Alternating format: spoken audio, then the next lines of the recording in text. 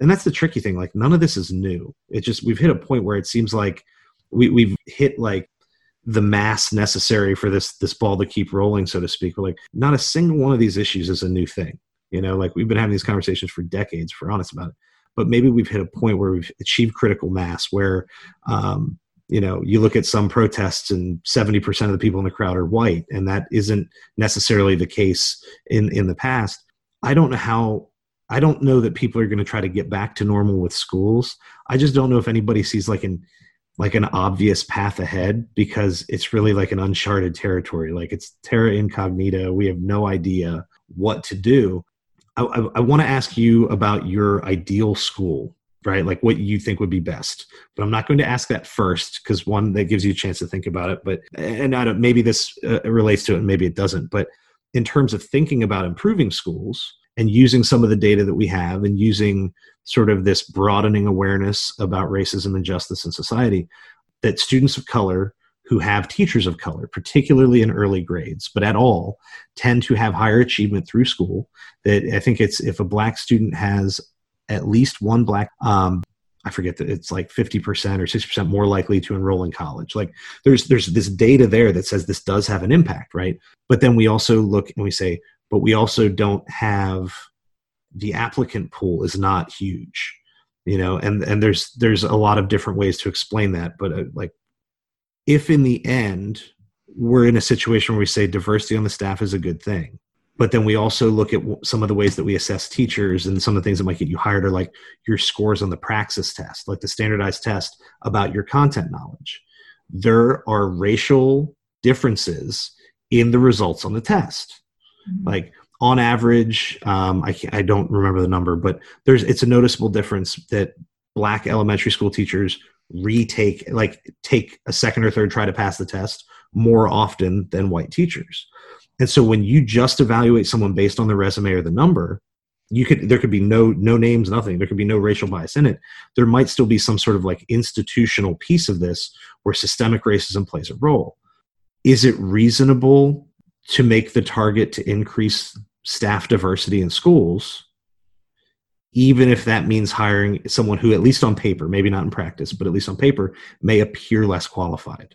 Like how do we balance those two things? Because I'm a bit like, I think we should have more diversity in school staffs. I also think that there should at least be certain measurables that we hit. And I don't know that I can remedy those easily in my brain. Like, one of those might need to give. Right.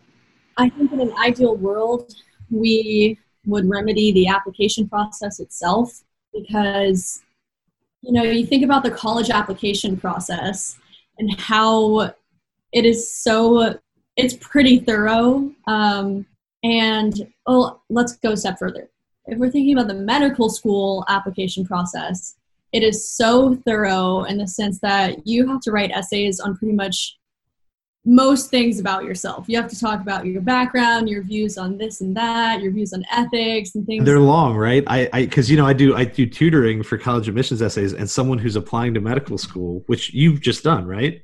Yes, yeah. I'm still in the process, but I submitted my primary application. Well, good. Fingers crossed, but congrats. I mean, that's a lot. But yeah, they're like, well, this is like a 6,000 word essay, and this is a 4,000. And I'm like, oh my gosh, like, you're going to write a book by the time you're done with this. So I was going to add on to that. Oh yeah, sorry. Well, no. I just connected, like, even the college regular undergraduate admissions is kind of intense. The medical school admissions, between the tests, the multiple essays, most schools do interviews, like, there's all this stuff.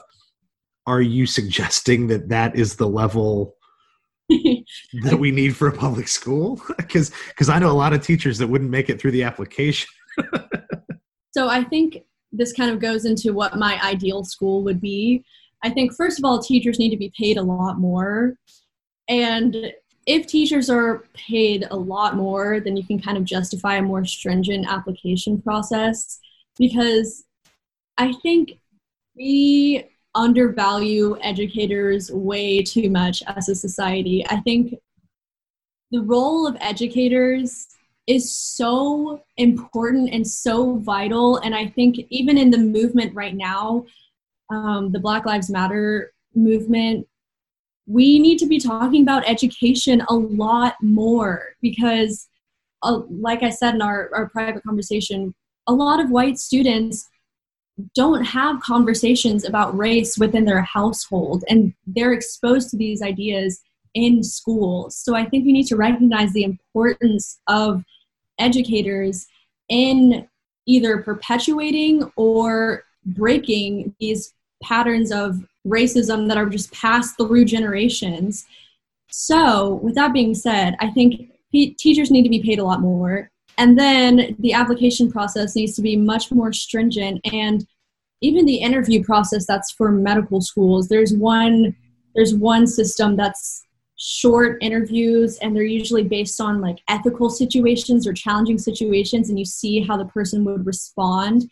And a lot of those situations could be related to race for teachers, or related to, how would you respond if another student was being racist to their peer or something like that.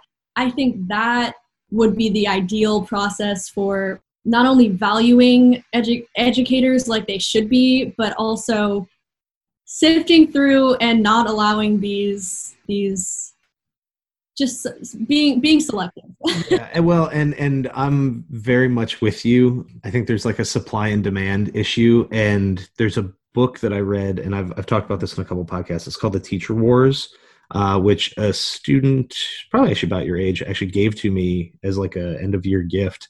And I finally read it, maybe last year. And it talks about teacher pay. It talks about teacher quality, teacher preparation. And some of it I've looked up since to confirm, but it points out like the pay differences between on average white and black teachers. And it also points out, and a lot of that's because you get paid based on your local property values, it pays localized. And so if you are a black teacher and you want to work in a predominantly black community, that usually means you're going to be paid less, and that makes that job less attractive. But they also pointed out how, because historically, at least in the United States in the last 120, 150 years, most teachers, especially elementary and middle school teachers, are female, that it becomes a way that we sort of, again, I think it's like a subconscious thing. We sort of subconsciously devalue the work a little bit, where you see how many elementary school teachers are young women. They teach for a few years, they stay home with their own kids, and then come back later in the career. And because we have the sense that this is a common career trajectory, we devalue it through some, I hope unintentional, but maybe I don't know. I think there's some sexism at play and possibly some racism in there as well. I absolutely think it should be harder to become a teacher. I think it should be a little bit harder to stay a teacher, but in exchange for that, the money would have to be there. I was talking about this with another teacher just this week. Actually, since you had messaged me, I actually referenced some of what we had talked about, and he brought up the idea that you got to consider your applicant pool. What do? You don't have enough people applying, and say in Ashburn, there's a large East and South Asian population, and some of these kids are very bright, or their parents are very bright, very well educated. And he said, his point was, he goes, when we talk about representation and diversity on staff, it's almost always a conversation about more black teachers or sometimes more Hispanic teachers. And he goes, why aren't we asking why there aren't more Indian teachers or Korean teachers? And I said, well, and he goes, you know why? And I was like, I'll let you finish. And he said, they don't want the job. He said, they all want to be doctors and engineers and lawyers, jobs that make a lot more money and have a lot more prestige. He says, so no one has that conversation because no one in that population has brought up this issue, or hasn't done so consistently. He said, we have this conversation about black and Hispanic students because it's been brought up. But he said, on average, he goes, how many of the smartest or most capable, like academically capable black students that I've taught, he asked me personally, have said they're going to be teachers? And I was like, none, one. And he goes, how many of the white kids? And I was like, not many. And he goes, but there's a few, right? And I was like, yeah, there's a solid handful. And he goes, if you come from a household where maybe, and this actually sounds like my household, but if you do this along race lines, where your parents have limited education or they have limited finances, and you're now doing well in school and you have the opportunity to go to college and advance, how quick are you to quote unquote settle for being a teacher? And I think your point of, I don't know that money is the automatic answer, just pay more and the problem goes away. I don't think that's true. But if we want to attract more talent or better talent or more diverse, pay probably has to be part of it, right? I know I've already did this once, but like, is that fair what I just said? I mean, you are a very good student. You're on your way to medical school. You would be a great teacher. But I also, I don't want to speak for you, but I imagine that you would think of teaching as kind of settling in a way that you're not prepared to do, right? Like, is that okay? I think that money and prestige kind of go hand in hand.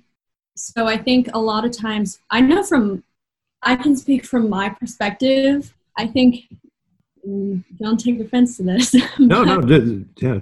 Part of the huge reason why growing up, and now my mindset has changed, but growing up, I think I didn't hold the career of teaching in high regards because I knew they weren't paid very well. And I was like, well, if they're not paid very well, there's probably a reason why. And I think that's where a lot of people's minds go, because you look at, oh, like I want to be a lawyer or a doctor and things like that. A lot of those dream professions are also the very high paid professions. And so I think prestige and money always go hand in hand. I think there are very few examples where they don't, in American society at least. And so that's why I think that just the act of paying teachers better could solve a lot of issues. You know what? And I've actually argued for this. You have to be very careful with the assessment stuff, because a lot of things, both in the classroom for education, but also in assessing teachers, is very subjective. And so you have to be very, very careful that, like, how do you address and how do you fix these things? You say, will you pay more? Let teachers opt in. I want higher pay, but I know that I could get fired. Like, I can give up some of my job security. And then that way, new hires are all in the new system. Because people always say, how would you implement a new system? Well, that's what we have to do.